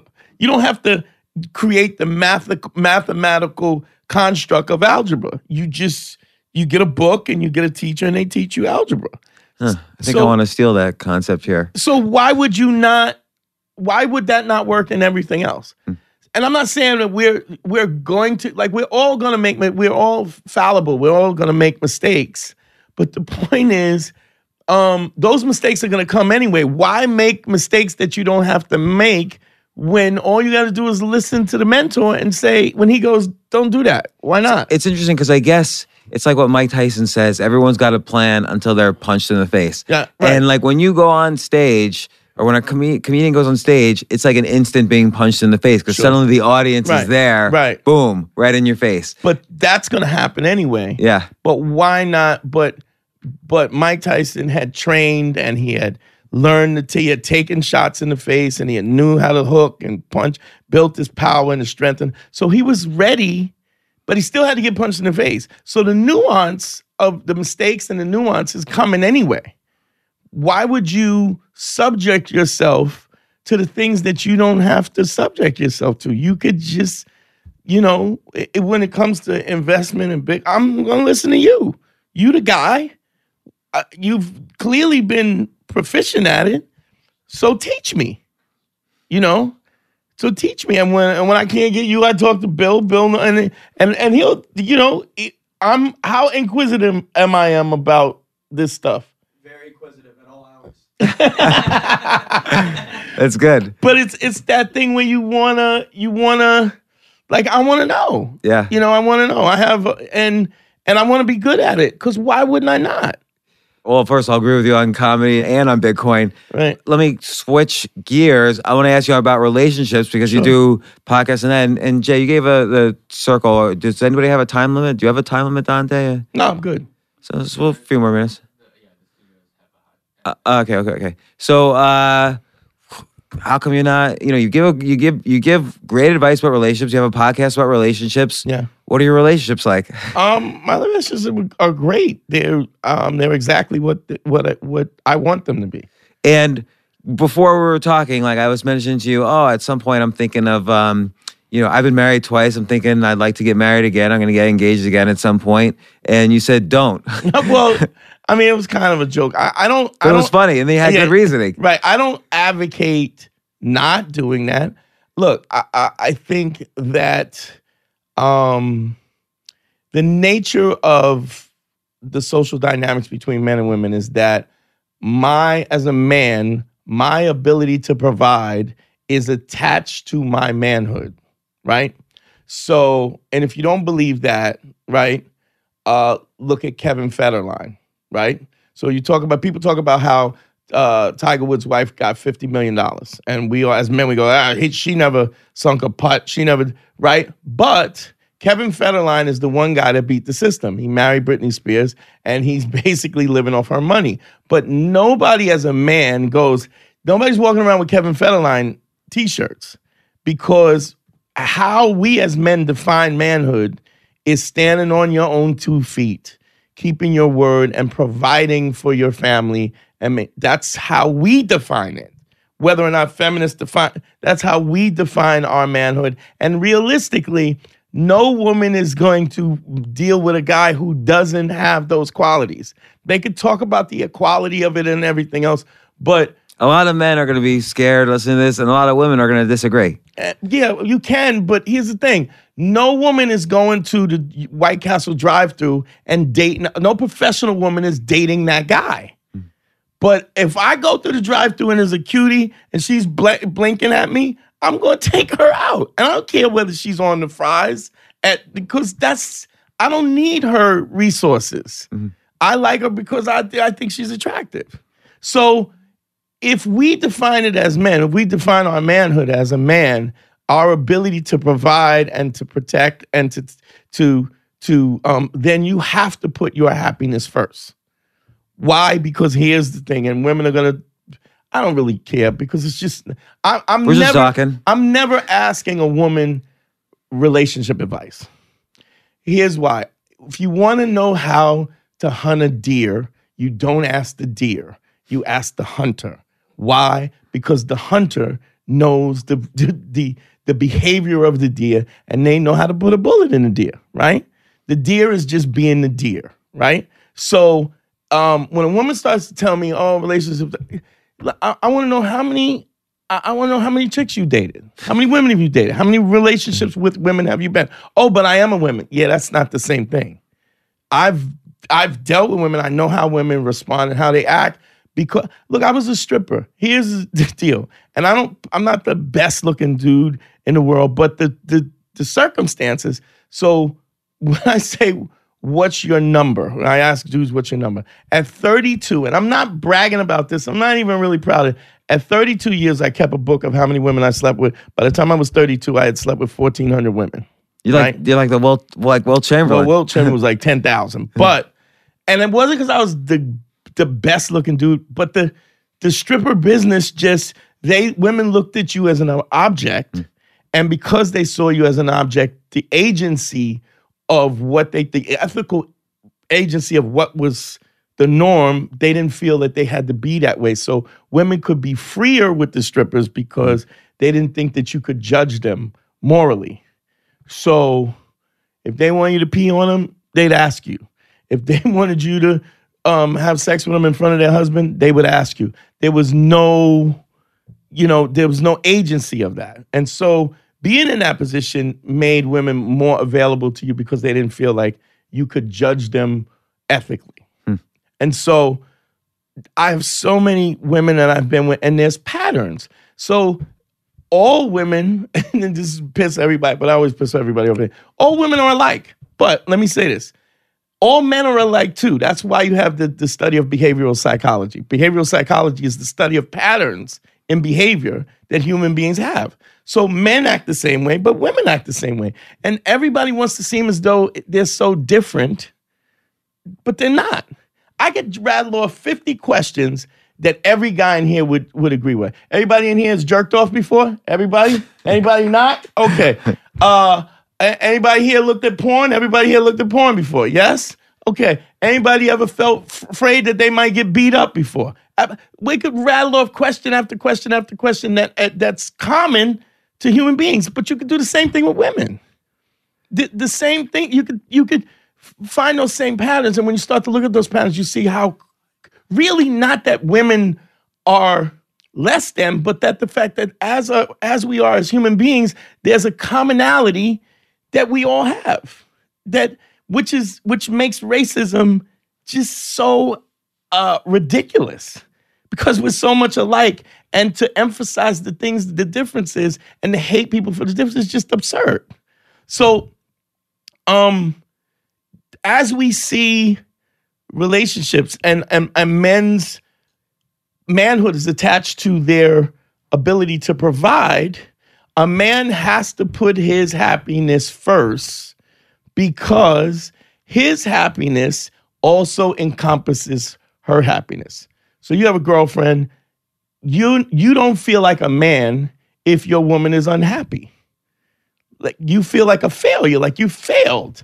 I would go even further than that. I've taken girls out on dates to dinners and they didn't enjoy the food, and I felt like I failed because I felt like I should have been more perceptive about what she likes. And that's just me, personally.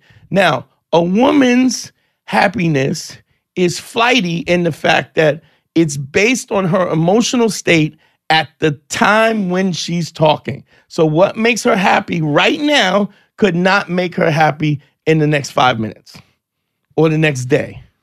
So as a man, you have to, and this is what makes you attractive to women, is your ability to perceive what the things that make her happy before she says it. When you can do that, a woman will love you all the time. It's the fact that you know even when she hasn't said it.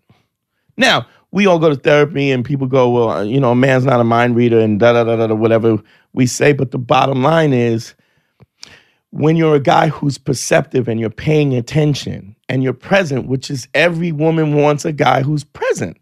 So one of the things I'll tell young dudes all the time, I go, if you're having sex, you should be present. if you're kissing a girl so you could grab a titty and grabbing a titty so you could take her pants off and doing that, so you're making a mistake. You have to be in the moment of the kiss. If you're present in that first kiss, just for the sake of that kiss, she can perceive that. She can perceive that you're not thirsty and you're not anxious. And she opens herself because there's almost a esoteric trust, because energy is exchanged. You connected in an intimate way. So when women try to say that that's not the issue, but then you hear women all the time talk about spark. Yeah, I didn't feel the spark. You ever hear women go that? To me all the time. Yeah, but but what is the spark? The spark is that I anticipated the food that you like. I anticipated the ambiance. I made sure I knew where the parking was. I made sure the car was gassed up. I made sure. So all of these things, all of this preparation that I took to make this date amazing somehow is spark. It ain't spark. It was planning. It was anticipation. It was work on my part. So there's two directions we could go with this. One is we can get back to whether I should get engaged or not at some point. But I think I also want to take it back to comedy, because you just said two things related to comedy. One is what you repeated earlier, which is being present, just like you're present with the woman. Yeah. The guy should be present with the woman. Absolutely. The comic should be present with the audience. Right. Because they're going to recognize that rather than send some anxiety, which their X-ray vision is going to see that anxiety and reflect it back.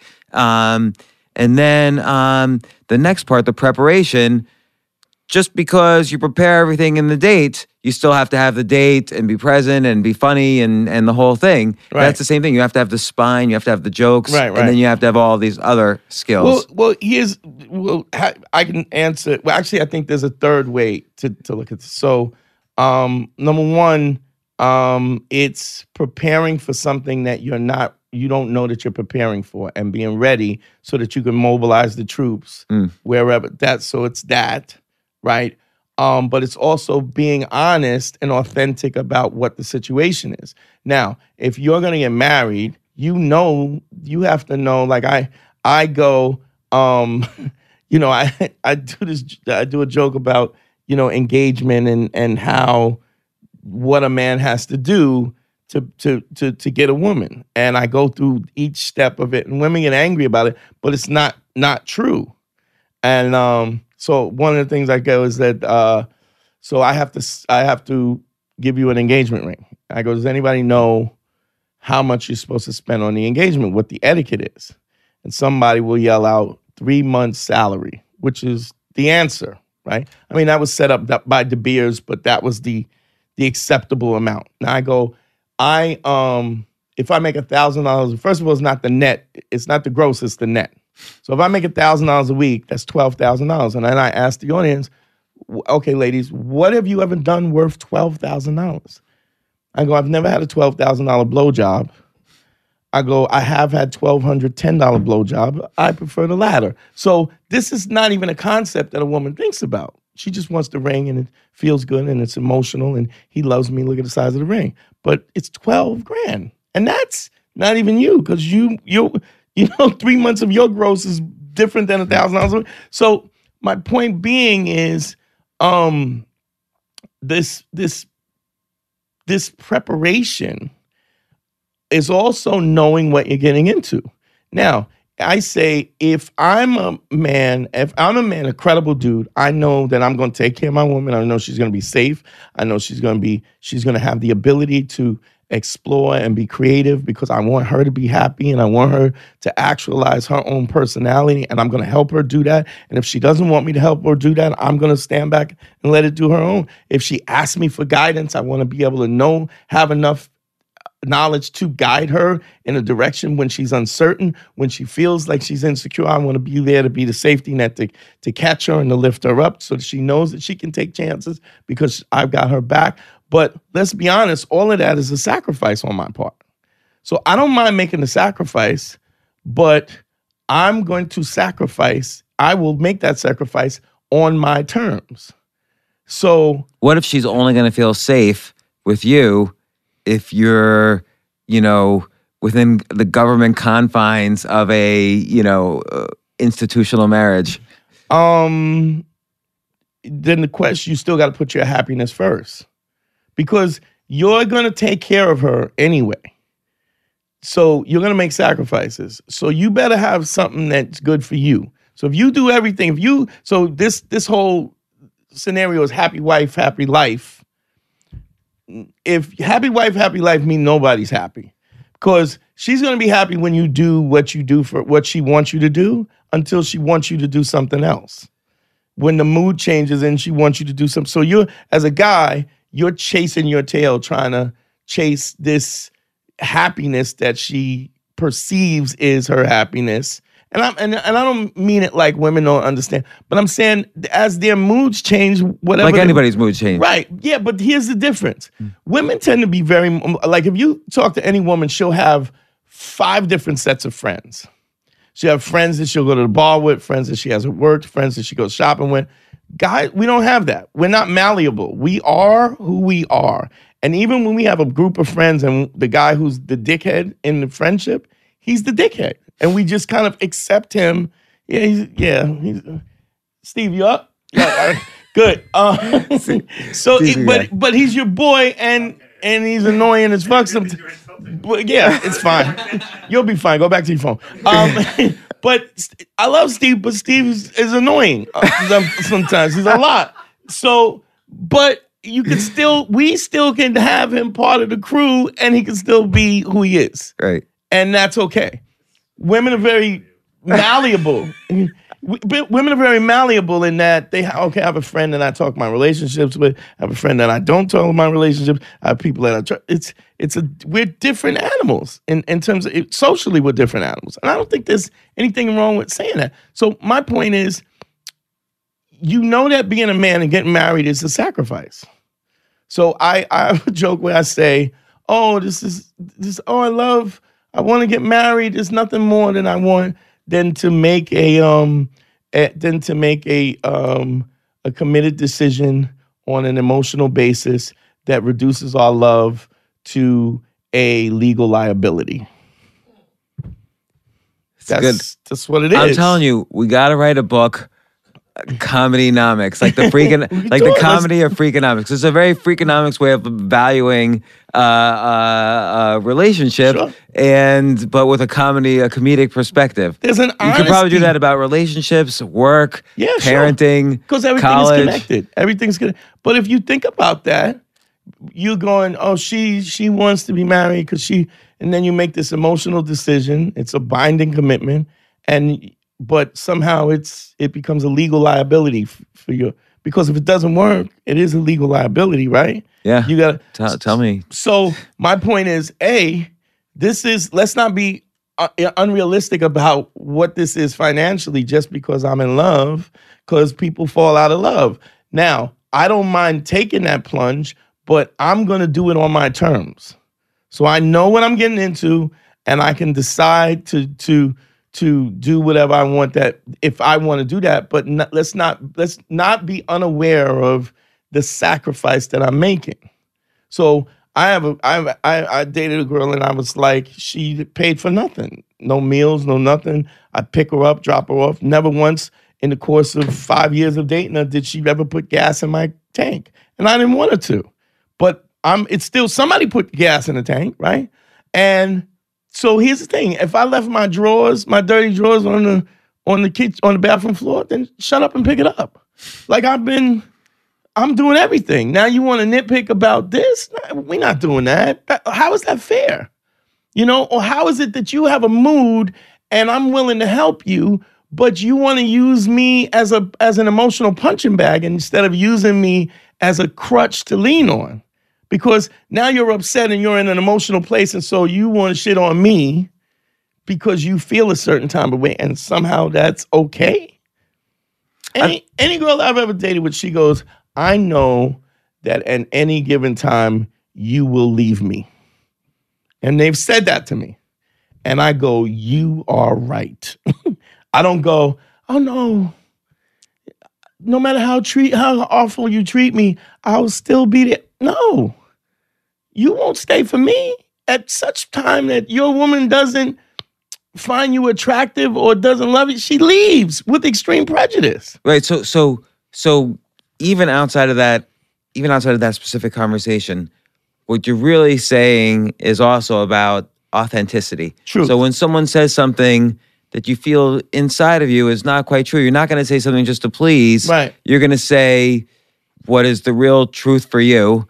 And if the conversation continues and the relationship continues in the given your authenticity, Right. I think a lot of people have a hard time just saying, "Hey, I feel uncomfortable about what you just said." It doesn't really ring true to me. Why don't they do that? I would say because they're insecure that the girl or the guy or whatever won't like them if they're their true selves. They don't feel that they have the value to be honest. So they distort, they lie because they don't want to be honest because they don't want to lose the person. Right. So I think actually the key to success in relationships, and I think you agree, is that, and it's because it's related to comedy too, is that authenticity and that integrity. Saying what's like, if someone says something to me and I don't like it, I will say immediately, I don't know why, but I don't like what you just said. Right. And I think that's important. But I wasn't always like that. Of course not. I was always really insecure. Right. And it's only since saying that I've been happier. And why wouldn't you? But there's two things that I say to guys when I go, if you feel a tingle in your nuts, chances are you're getting ready to get kicked in the balls. That's getting ready. So that feeling that you have is there for a reason. You feel that feeling and you should acknowledge it. That evolutionary, that's what we have. That's how I got a feeling. It's like your spidey sense. So, I had so I do consultations. I do one-on-one consultations through my website, DanteNero.com. You can click on consult and you can buy time with me. And I had a guy who asked me, I have this girl, I like her, been on dates with her. How do you tell somebody that her vagina smells? Which he actually paid for you to tell him the answers to this. Right. Well, first thing I said to him. By the way, I hope you're doing comedy about this too. Do you ever bring this up on stage? Because it's fun. It's a funny premise. Yeah, it is. This was just like 2 days ago. So I go, first of all, the reason why you're asking me is because you don't think that you have enough value to tell her. You think that her value is more important than you, so you won't tell her. I go, let me ask you something, and just be if your nether regions smelled like hot dog water and sewage, and a girl went to go open your pants up, she's gonna tell you. Why? Because she doesn't think you're doing her a favor by having sex with her. She thinks she's doing you the favor. So her value is higher, and so she's gonna, and she might not tell you, but she just may never see you again. So why would a guy hesitate going, hey, I really like you, but this smells like a garbage dump. You need to check this out. Now you should check it out, and why wouldn't you say that? So what are you supposed to just you go down with a clothespin on your nose? Like, why? Why would you subject yourself to that? And if you like them and they like you, we all have flaws. Wouldn't you want somebody to tell you your flaws? Like, so it's interesting. Your answer is not a technique. Oh, here's how you tell her. Your answer is like how there's basically guiding this person to look at a bigger picture. Sure. Or to look at things instead of like, okay, here's a Q&A, and here's the question, here's the answer. Right. Look at the notes on the margins, and let's take a look at what's really happening here. I want to teach you how to fish. Now, let's talk about the part of what is going on with a woman that her nether regions have an odor, and clearly she's sick, right? Because that's what happens with infections and whatever.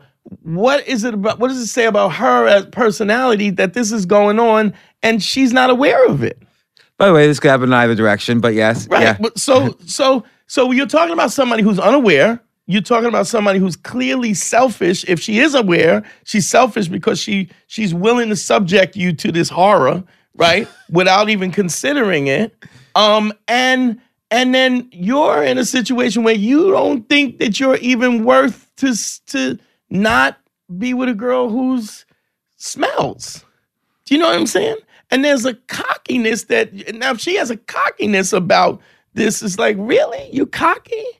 Like you're better than me, but you smell like. So now have we heard back from the guy who called you? Nah, yeah, this was like yesterday, day before yesterday. So when do you hear back from him? You have to. I know. You have to give me a call. And tell me what happened. I'll call you and let you know. But I mean, here's an example. If you got a kid and he doesn't make his bed, he probably is not going to pay his American Express bill.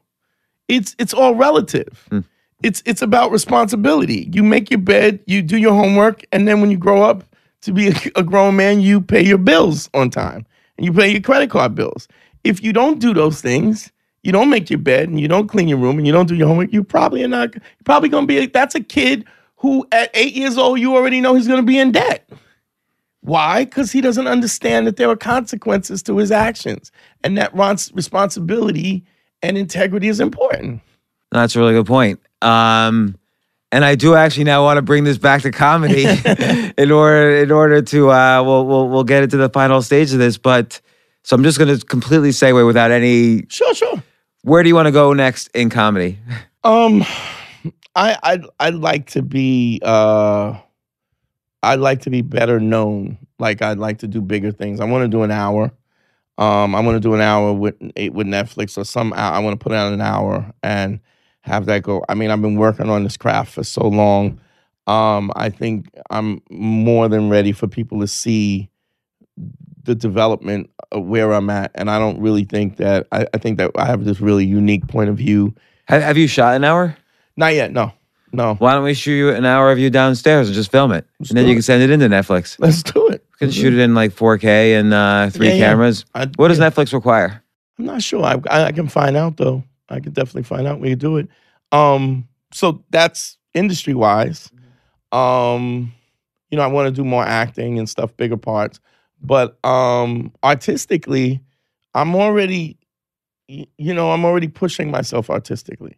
Like that's something I've always done. I'm always trying to push and go deeper and be honest, authentic, honesty. And I think, again, goes back to integrity, authenticity, and empathy. If you keep those 3 things in place, I think you can't not be successful. And I think even it cleanses all the evil around. Like if you operate on a level of integrity and you never compromise that, and people can't deal with you in any other way because you're just not going to tolerate it. I think that's really true. And again, I think that's a real important meta skill for learning anything. Yeah. To figure out what your point of view is and to learn the skills around that point of view. Sure. With that, I'm going to close off the podcast. But Dante, how do people find you? Particularly if I want to call up and get some consultation on relationships. Okay, so let me just say first, the podcast is the Beige Phillips Show, presents Man School, hosted by Dante Nero.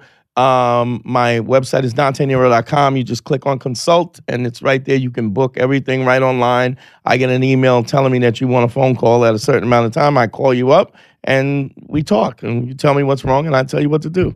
So it's pretty easy. The problem is I find that men don't usually consult as often as possible because men, like again, this is men's manhood is your ability to provide, and so guys don't ask for directions, and they only ask for directions when they're in the desert out of gas. So usually I get the call when the relationship is in shambles, and then they're looking to fix it after it's all screwed up.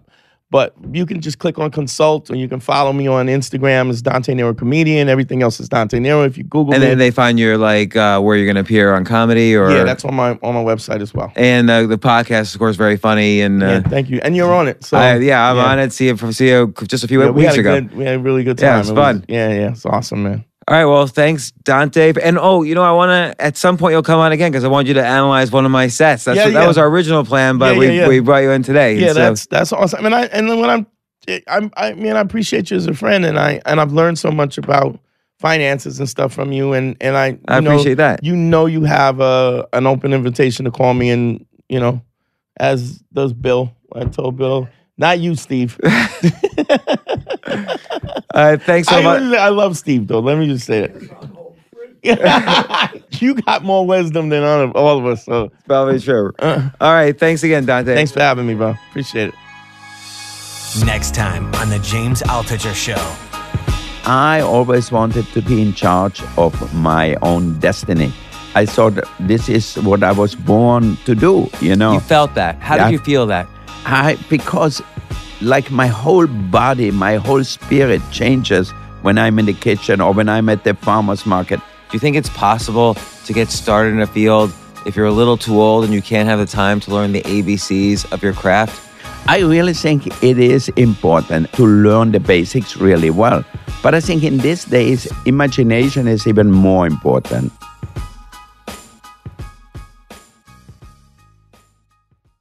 You know, I just want to say thank you to everyone listening to this.